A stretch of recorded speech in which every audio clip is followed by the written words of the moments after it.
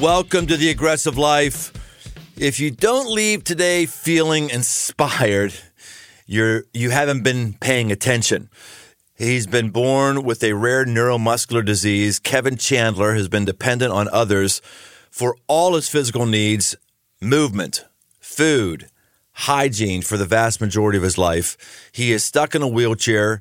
No one would have blamed Kevan for taking the easy road, choosing comfort, or dipping into self-pity, or getting bitter, or just hunkering down in sorrow and all that stuff. But Kevan reached for risk and the unknown instead. He's been making aggressive moves as a guy who's been in a wheelchair his whole life. To quote the Beatles, he was able to do it all, quote, with a little help from his friends. Well, we should probably have that little ditty right now. Okay, I would just love for you to sing it, actually. What would you do if I sang out of tune? And then it goes into, that's all I know. And then it's, I get by with a little help from my friends. Ooh, I get high with a little help from my friends. Which I always wanted, like, get high. He's saying, like, are they saying, like, their friends always have the bag of weed? Is that what they're saying? I mean, it's the Beatles. I kind of feel like that's what they're saying. Yeah, I guess so. Well, with a handful of good guys in tow, Kevan hatched a plan to visit Europe without his wheelchair. How would you do that? Well, his friends would carry him on their back across 3 countries for 3 weeks, and that's exactly what happened. Modifying an REI backpack, Kevan and his friends went on an epic adventure. They visited Paris. They attended a music festival on the Seine River. Seine River. Kevan, you're not allowed to talk yet. You're the guest. You're supposed to wait till I'm done with my monologue. Just shut your yapper. You're always trying to butt in. Hold on, we'll get to you. Oh, but thank you for that. The Seine River. They wandered through the English countryside, saw the sights of London. They jumped over to Ireland and even hiked a 600-foot summit to visit a monastic fortress on Skellig Michael. And the adventures didn't end there. They inspired people the world over. Kevan has spoken on his incredibly aggressive life on the TEDx stage, at Google, and as a guest of honor at numerous conferences, universities, and companies. He's gone on to found the We Carry Kevan nonprofit, which has developed its own custom backpack for carrying loved ones. He's delivered those backpacks all over the world. He's covered China, hiked the Great Wall. He's been featured in 2 documentaries, written a book about his adventures, gotten married, launched his own podcast. And he just keeps going. I'm tired reading about you, Kevan. Welcome to The Aggressive Life, Kevan Chandler. Thanks for having me. Oh, man. It's good having you. Do you do a lot of podcasts? It depends on the season. Depends on the seasons. I feel like I do a handful back to back, and then there's a season of doing other things, getting out there and living the life that we're talking about. Well, one of my favorite stories in the Bible is a story about a paralyzed guy who gets carried by his friends. They hack through a roof. They lower him down through the roof, and Jesus sees him and heals him. And the verse there says, when Jesus saw their faith.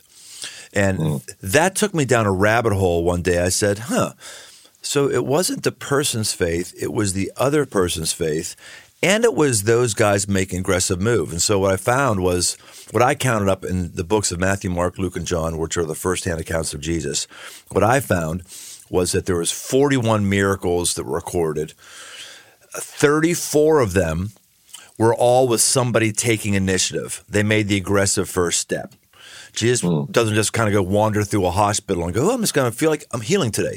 He waits to see who will take the first step. And even of the remaining 7, about 5 of them, Jesus asked them to do something first. They have to step forward, or he tells another guy to go wash off the mud that Jesus put in his face down the pool of Siloam. And I just thought about that with you, how cool it is to have somebody who's still pushing forward and trying to enjoy life. Well done. Thanks. So that passage actually is pretty close one to my heart as well, and comes to mind quite a bit. And I know we just started, and so this is not a jump on you, but I wonder if, when he says he saw their faith, if that includes the man or if it is just the friends. I actually don't know. Interesting. And I've been curious, and from my own life experience of being a guy, lowered through a lot of roofs, not literally, but sometimes maybe.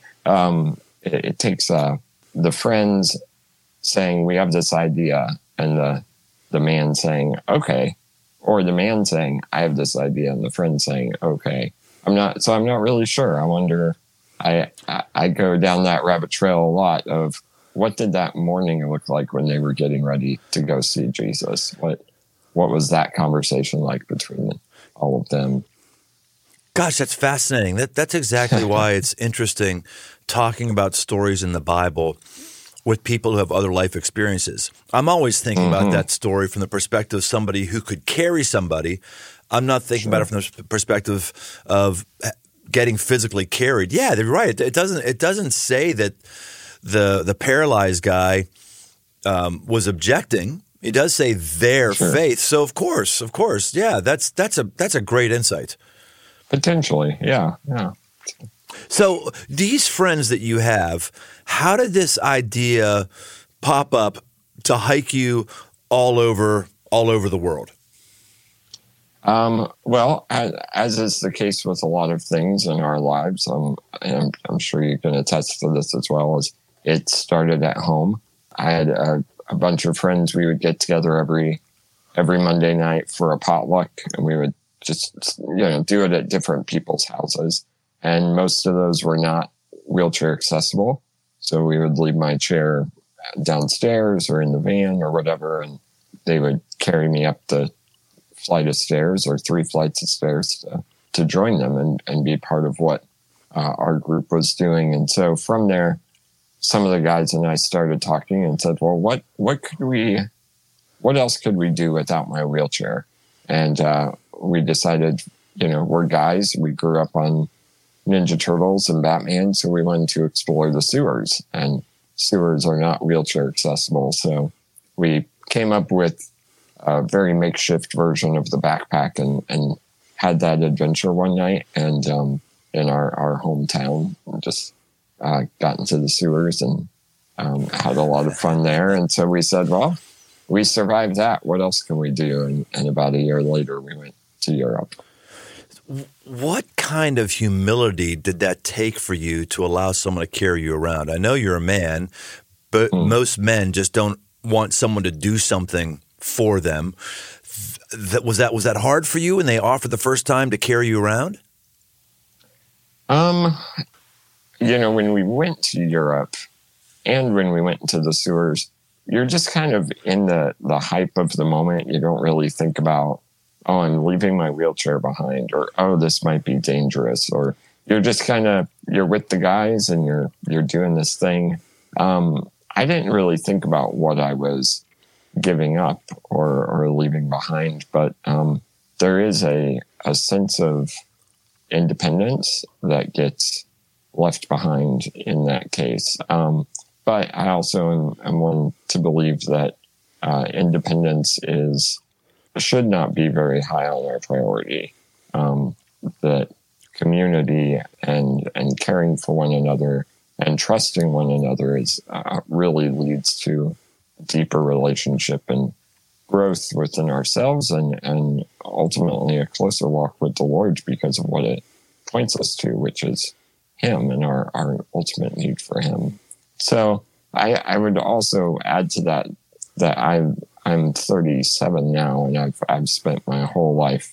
There's not a day that's gone by that I haven't needed help from someone. And so while the backpack was a more extreme ask, a more extreme kind of situation, you're up on someone's shoulders, you're higher than you've ever been before. You have no control of where you're going or what you're doing. And so it's really a letting go of a lot. But I also, like I said, I've spent every day of my life saying, well, I need to use the restroom. I guess I'm going to ask this guy to pick me up and hope that he gets me from point A to point B and back. And so it's a muscle building that's happened all throughout my life.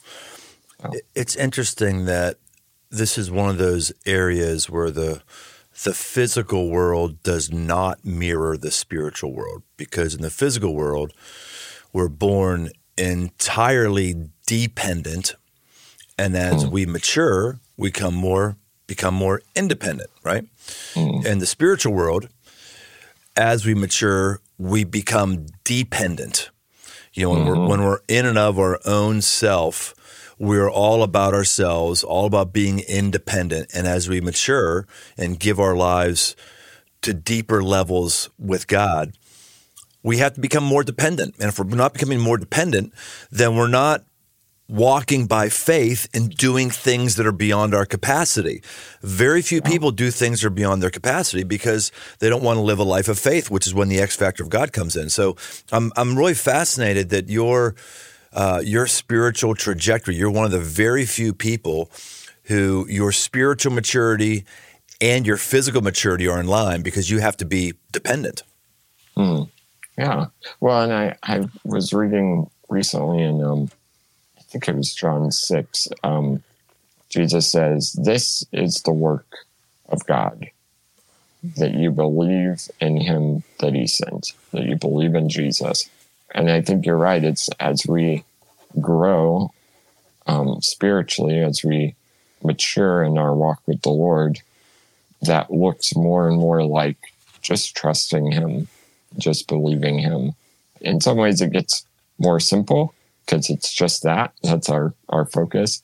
And in some ways, that as maturity is, it becomes more complex because of the doors that it opens up for us in walking with him, the opportunities.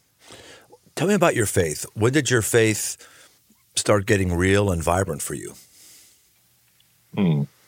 Yeah, so when I was 6 years old, I grew up in the church, and our family really involved. And when I was about 6 years old, I was having trouble sleeping because I couldn't wrap my head around eternity.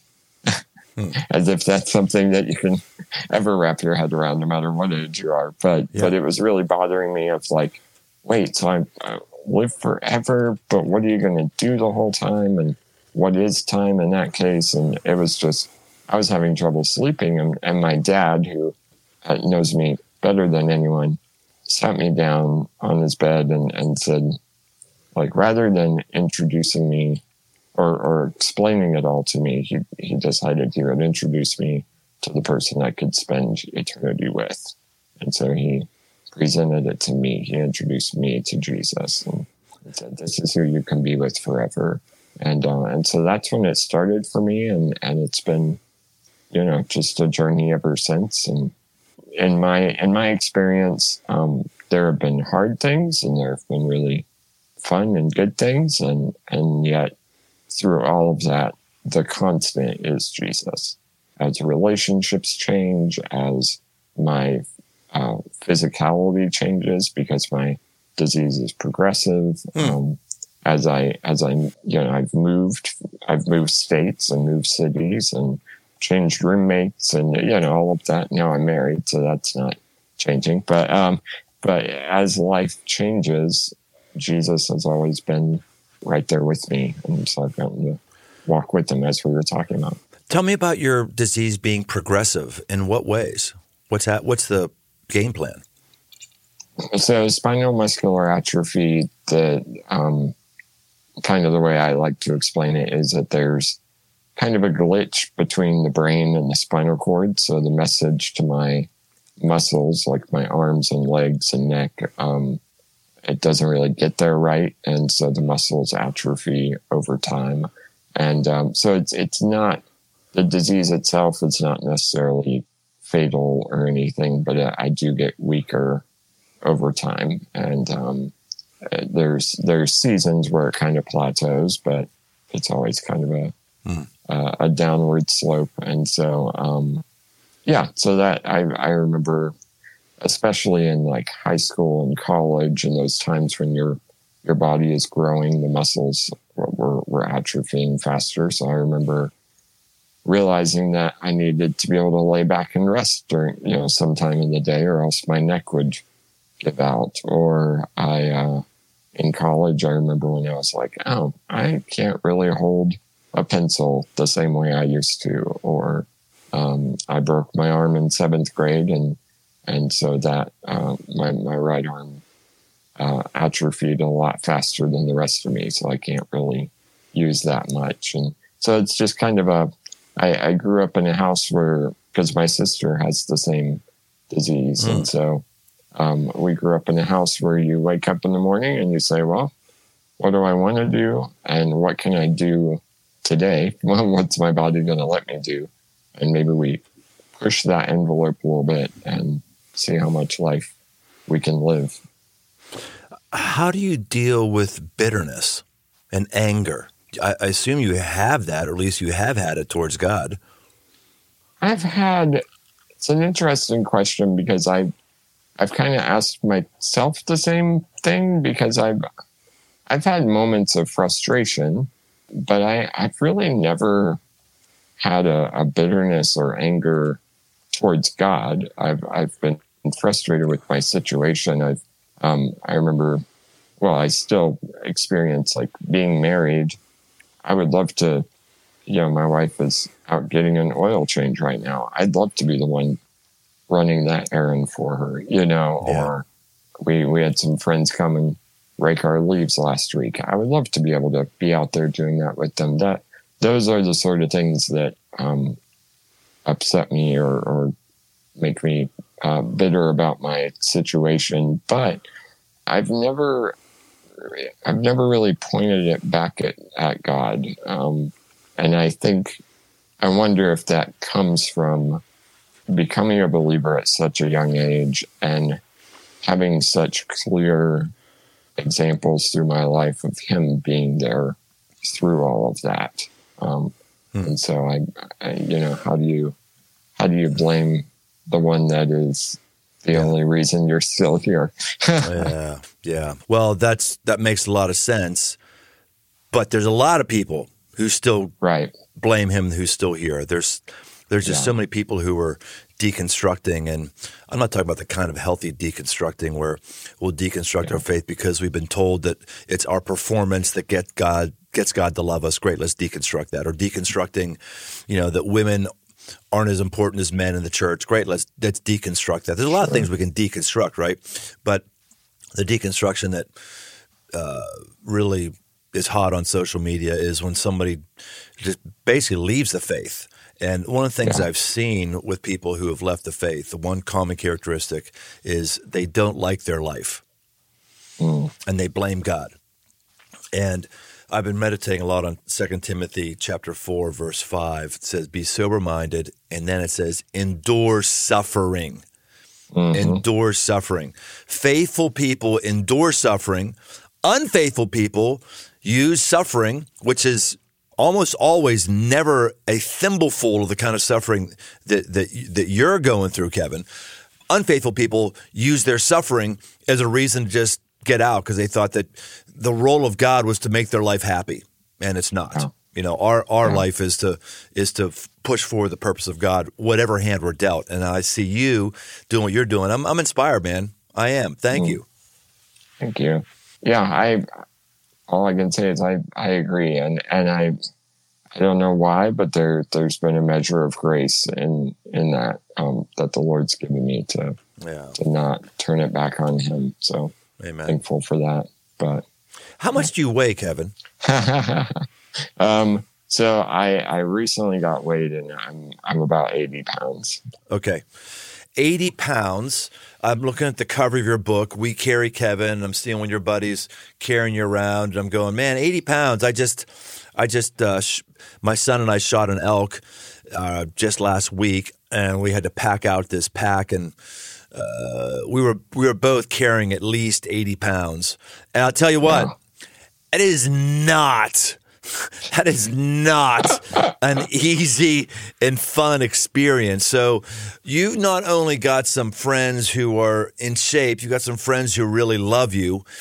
And I'm curious, in the midst of the national epidemic of male loneliness, how did you get so many good friends? I think that's another aspect of just God being really gracious and merciful to me. This is actually, I'm currently writing a book with a friend on this topic of inviting people into your life and inviting people to step with you into your need, what we call the hospitality of need. That there is some element of hospitality that we can find within our need, to say, hey, I'm not just asking for help, but recognizing that need is a space in which you and I can step together into. And Henry Nouwen would say, hospitality creates a space in which one can find their soul, in which the guest can find their soul.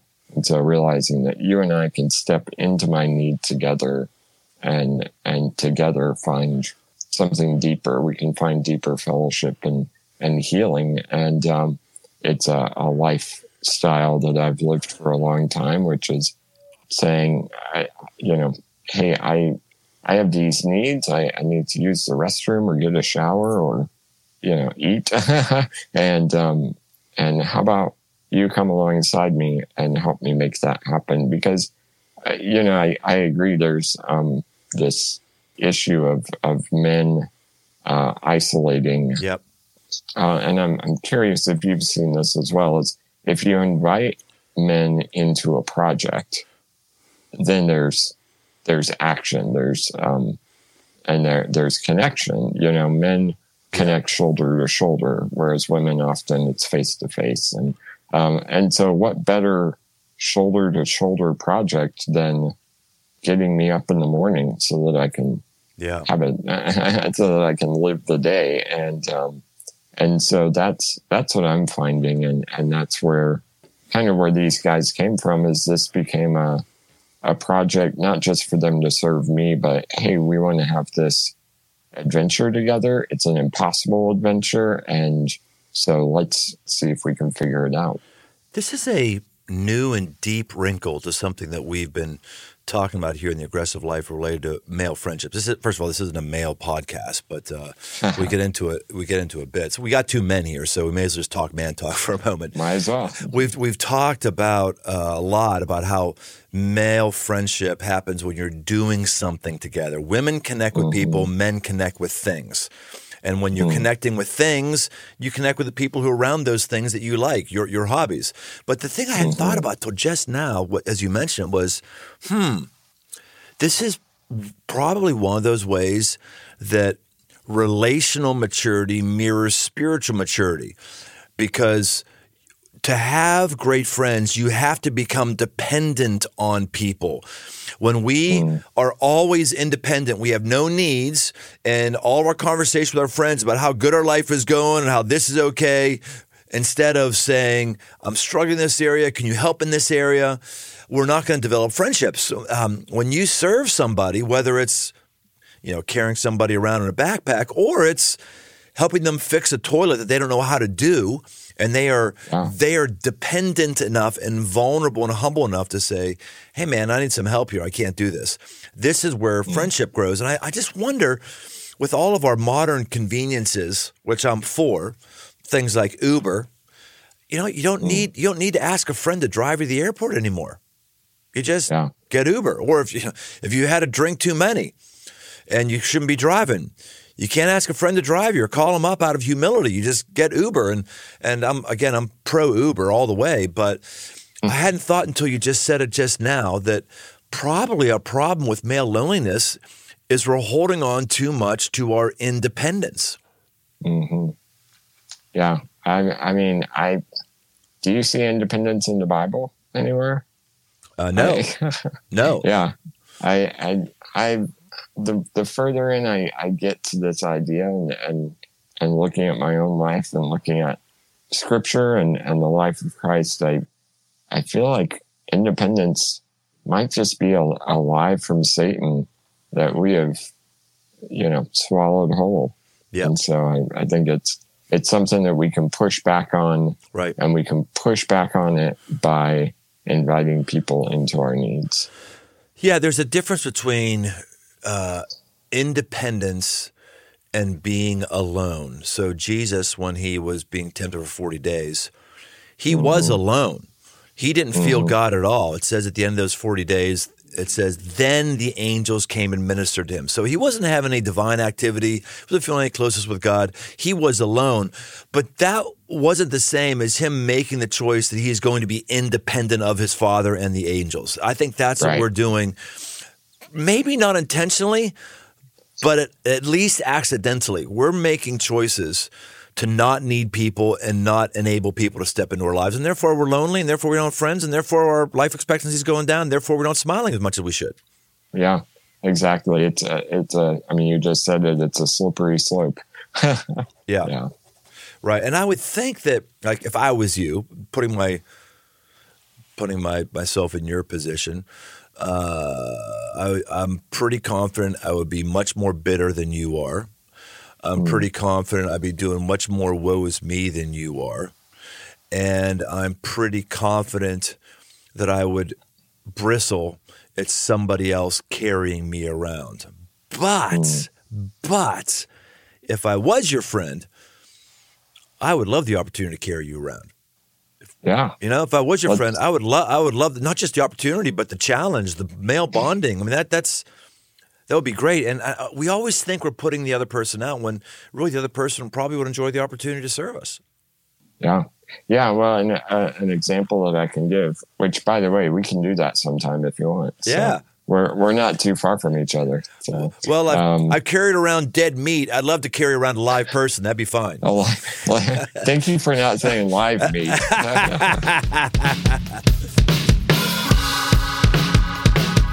Today's episode is brought to you by AG1. I gave AG1 a try because I was feeling a bit sluggish, not confident I was getting all the nutrients that I felt that I needed. And I thought maybe this is an easy solution. So I drink AG1 in the morning. I love doing the morning. I do it on an empty stomach. It forces me to get 12 ounces of water into my system. I love doing something proactive and aggressive to make me feel better and at least give me peace of mind. AG1 is designed with this kind of ease in mind so you can live healthier and better without having to complicate your routine. Each scoop has 75 vitamins, minerals, probiotics, and whole food sourced ingredients of the highest quality. If you want to take ownership of your health, try AG1 and get a free 1-year supply of vitamin D and 5 free AG1 travel packs with your first purchase. So go to drinkag1.com/aggressive life. That's drinkag1.com/aggressive life to take control of your health. Check it out. I know what you need on your plates this holiday season because I've had it on mine recently. Flying K Ranch beef. Oh my freaking goodness. Holy shnikes. There's benefits to having a podcast that's growing. One of them is the people send you free stuff hoping you'll like it and then talk about it. That's what happened with Flying K Ranch beef. They sent me a smorgasbord of steaks. They are mouth-watering. The burgers are incredible, and the roasts make family dinner a breeze. They're located in Findlay, Ohio, and they have no hormones. Let me say it again. Flying K Ranch has no hormones or antibiotics. So it's basically like when I go elk hunting or deer hunting or something like that. It's pure meat. They raise their cattle on pastures just the way cattle like it. Flying K Ranch is a family business partnering with Ohio State Nutrition Program, Beef Quality Assurance, and Certified Angus Beef National, ensuring happy results for both cattle and people. That's a lot of words just to say this. The beef is amazing. Order it now. Get it on your table over the holidays, and you will not be disappointed because I have not. Find out more and place your orders at flyingkranchangus.com. That's flyingkranchangus.com. And now I'm hungry.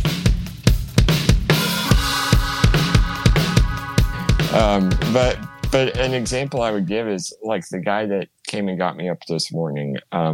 He's a dad, a husband. He is the executive director for a big nonprofit here, and it's involved in the city. And so he's always out meeting people, and he's just always on the move, really involved in his church and the community, and just never has a chance to slow down. But every Tuesday, it is Tuesday, right? Yeah, every Tuesday, he comes in at 7:30, 8 in the morning, and gets me up, gets me ready for the day. And he's expressed to me, he said, this is an hour and a half each week that I get to slow down and my world gets quiet. Because when you're caring for someone at this level physically, you can't have distractions.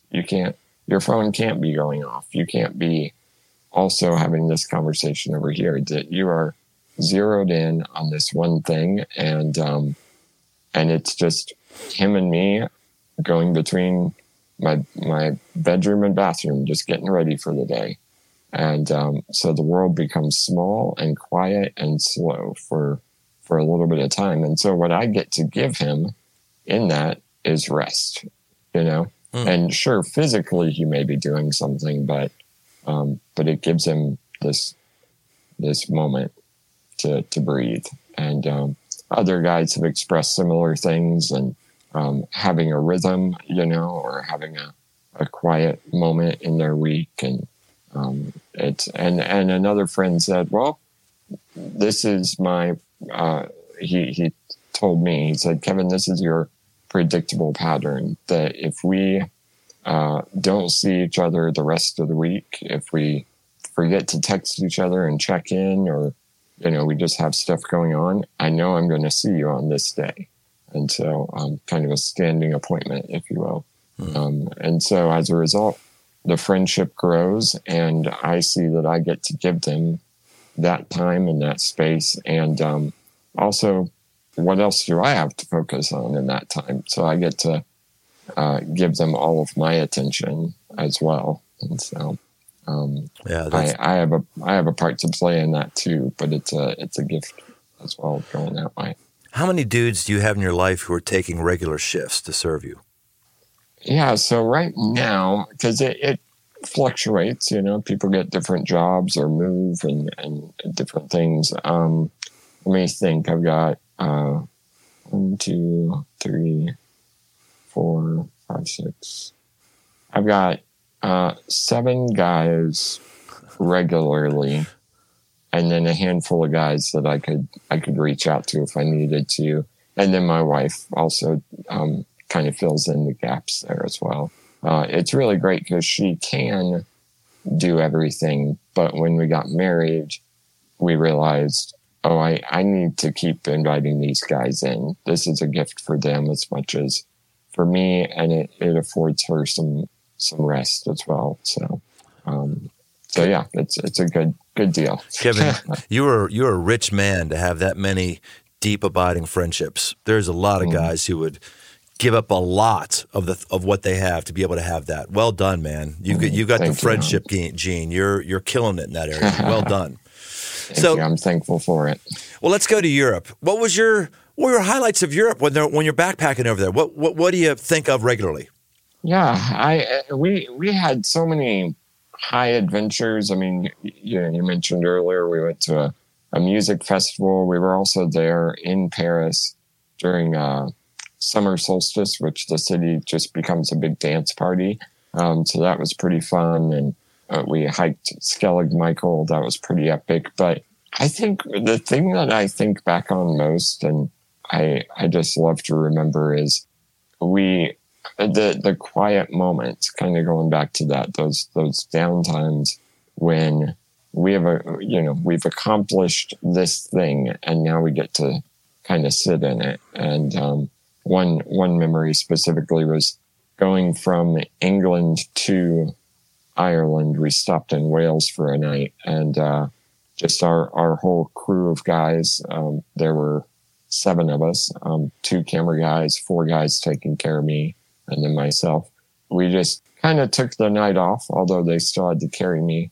We got some food and then walked down to the docks in Wales in the middle of the night and just enjoyed the quiet and enjoyed being together. We call them the unfilmable moments, not because they're bad or inappropriate, but because they're just personal. And so that's something that I love thinking back on.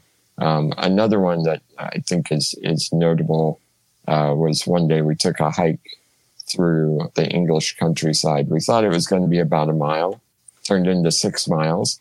And at one point in that walk, my friend Tom took me off his back and set me on the hillside, and they all left.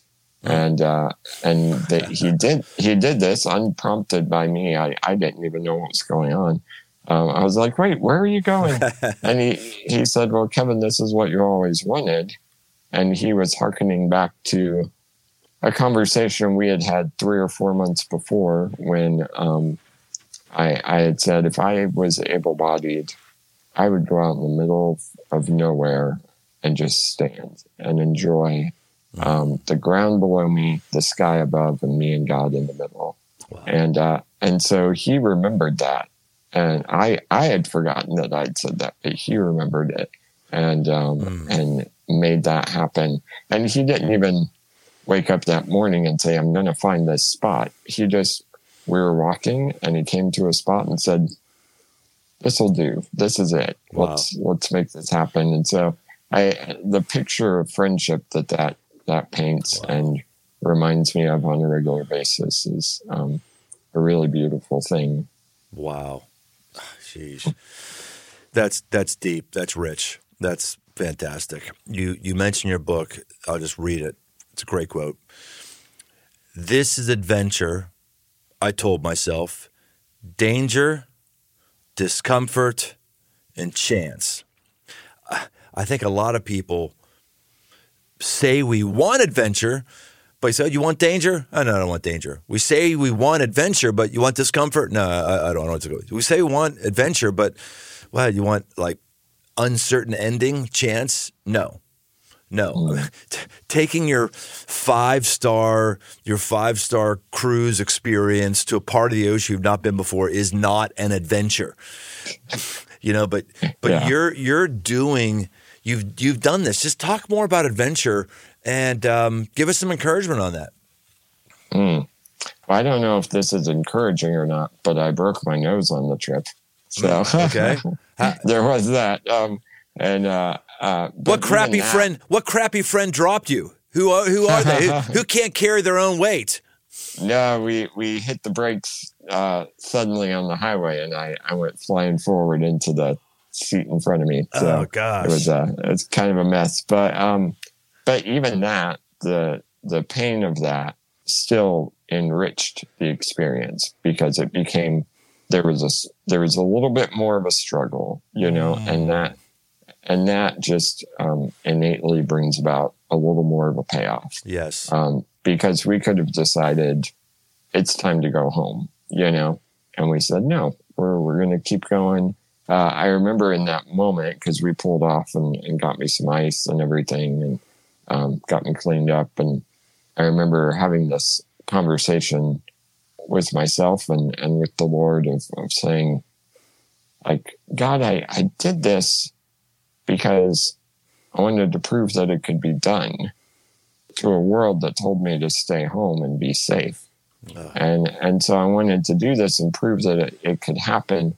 And then he reminded me, or maybe pointed out for the first time, well, it can be done. That doesn't mean it's going to be easy or safe, but it can be done. And so maybe this actually tells the story and gives the message even stronger that there are going to be hiccups. You are going to break your nose. You are going to have hard things, but that doesn't mean that it's over, And I said, I remember saying, I just want someone in my corner. Like, God, can you please just be in my corner right now? Because I feel really alone. And he said, open your eyes and look around you. And I had 6 guys squatting on the ground all around me. And he said, you got all these guys in your corner. It's all right. And it's because of that that I could have the adventure. And the adventure, and adventures can look different based on what someone's capacity is, and people's capacity grows and changes over time. But I think adventure, so much of adventure involves trust and willingness to try something, willingness to say yes, and being okay with it not looking like you think it's going to be, and doing it with people whom you can carry and can also carry you in the process. The embracing of uncertainty and discomfort, let alone danger, is not something a lot of people want to do. And maybe that's part of the reason why the cause of Christ is not going forward, because Jesus has given us an adventure, tells us to go into all the world. And that meant being dangerous, uncomfortable, opening ourselves up to the X factor of things you can't control. And I just don't think most of us want that. We want everything in an Excel spreadsheet that I understand. We want all of our comforts that are digitally accessible and automatic inside of our house. We want to do things that we've always done and not learn new skills. And I think that's why Jesus' call is not being accomplished, and also why so many of us are dying inside. So thank you for charting a new course and pushing us. Yeah. Jesus he said he came to give us life that we may live it abundantly. And so I think the greatest adventure that we can have in life is to love one another and to do that courageously and creatively. Yes. All right, Kevin, time for the lightning round. This is when I give you a sentence and you have to answer it like a bolt of lightning, like real fast, one or two sentences. Are you up for the challenge of the lightning round, Kevan, my man? Are you up for it? Let's go. All right, here we go. If you could visit anywhere in the world or anywhere in the world again, where would you go? Ireland. Oh, let's stop right there for a moment. Okay, I'm surprised by that. I know. Okay, now wait, I thought this was lightning. You did. You passed. You gave it immediately. You did perfect. But then I reserve the right to have follow-up questions. What about Ireland? Okay, that's fair. What about Ireland? Because that's one place I haven't been, and I wouldn't say is even on my list. Why Ireland? So I have some family heritage there. Goes back several generations, and so I think that there is a heart tie to it in that sense. I've been twice, one on the trip with the backpack, and then I went back for the TEDx talk. And so I had my wheelchair that time. And I don't know, it's a really beautiful place and full of mystery and fantasy and wonder. And yet there's also a great need for Jesus, which that can be said of anywhere in the world. But I think just the balance of those two for me really hits home. And so I feel at home there. Maybe that's a good way to put it. Okay, back to our lightning round. Here we go. All right. Biggest aggressive move that you've made recently? Can you clarify recently? The first one that comes to your mind.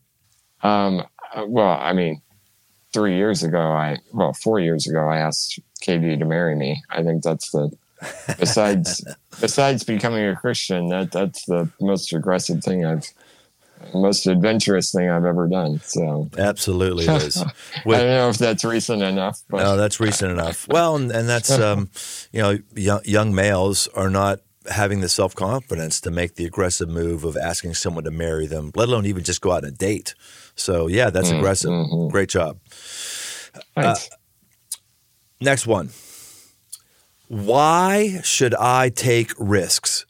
Because you don't know what's going to happen, and that's a good thing.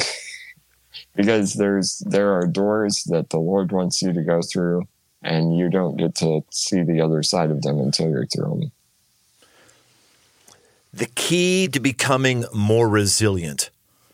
Baby steps. What's next for Kevin? So December 1st, we have a children's picture book version of the book that you're holding. Oh, cool. Memoir coming out. And so we're excited about it. That's very cool. Yeah, we'll be doing a tour with that next year as well. So I guess that's on the horizon too. So, Kevin, you've got a nonprofit with all of your learnings and trying to help other people. Tell us about that. When we went to Europe, we did a fundraiser to do that because we were all starving musicians and school teachers and writers and stuff. And so that fundraiser caught the attention globally of people everywhere. And from that, both before, during, and after the trip, we started hearing from hundreds of families from all over the world. And they asked two main questions. Where did you get this backpack? And where did you get these friends? And so when we got back from Europe, we started the nonprofit called We Carry Kevan. And we started it to answer those two questions. And so it's kind of fun. We actually delivered our 1,000th backpack just a week ago to a family in Iowa. And we are currently, as of this interview, we are in 44 countries. And it's all been word of mouth. And we worked with a company called Deuter and made kind of a factory version of the backpack that we made in my parents' kitchen. and started distributing that around the world. That kind of takes care of that first question of where'd you get this backpack? We can say, oh, we have one. Here you go. Oh, that's good. And we sell it for families that just want to buy it outright. But then we also, for families that can't afford it, on our website, we have a platform that we just call the causes page. And so if, for example, if you wanted a backpack, we would set up a profile for you, and it's a crowdfunding platform. And it gives you an opportunity, it actually does a lot of things. It gives you voice, gives you an opportunity to invite people to contribute and be a part of this kind of fun need that you have. And it's a fun ask, rather than, can you take me to the doctor? Or can you help me with the restroom? It's, hey, can you help me raise money to get a backpack to go hiking with my family, or go hunting with my dad, or, whatever the case may be. And then also, if someone contributes to that profile, then they get to stay in touch with that family. And so that our hope with that is that it's answering the second question of building community around you and saying, well, here's a starter. Here's how you can maybe make some friends and invite them into your need, and start that conversation. And then the other aspect of that is any family that gets a backpack, we stay in touch with if they would like to. And so that answers that second question, as well as saying, well, I don't have a 5-step program on how to make friends, but we can be your friend. Let's start there. Yeah, right. And so through that, just sharing the hope of Jesus and showing the love of Jesus and hopefully bringing more people around them as well through the process. So that's what we do. And if people want to check it out, it's wecarrykevan.org.